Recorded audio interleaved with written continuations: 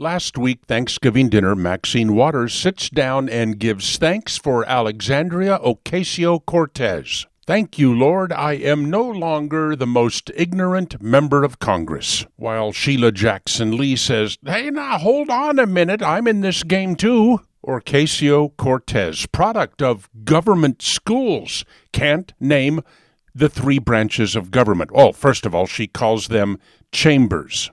The three chambers of government, and to her, they are the Senate, the House, and the presidency. She shouldn't feel alone. A report out from CNN, if you can believe this, more than 1 in 3 people cannot name one single right protected by the First Amendment. Can't name one. In case you're in that group, the First Amendment protects the rights of free speech, free exercise of religion, freedom of the press, and the rights of people to peaceably assemble. Only 1 in 4 people can name the 3 branches of government. Ocasio-Cortez is not one of those.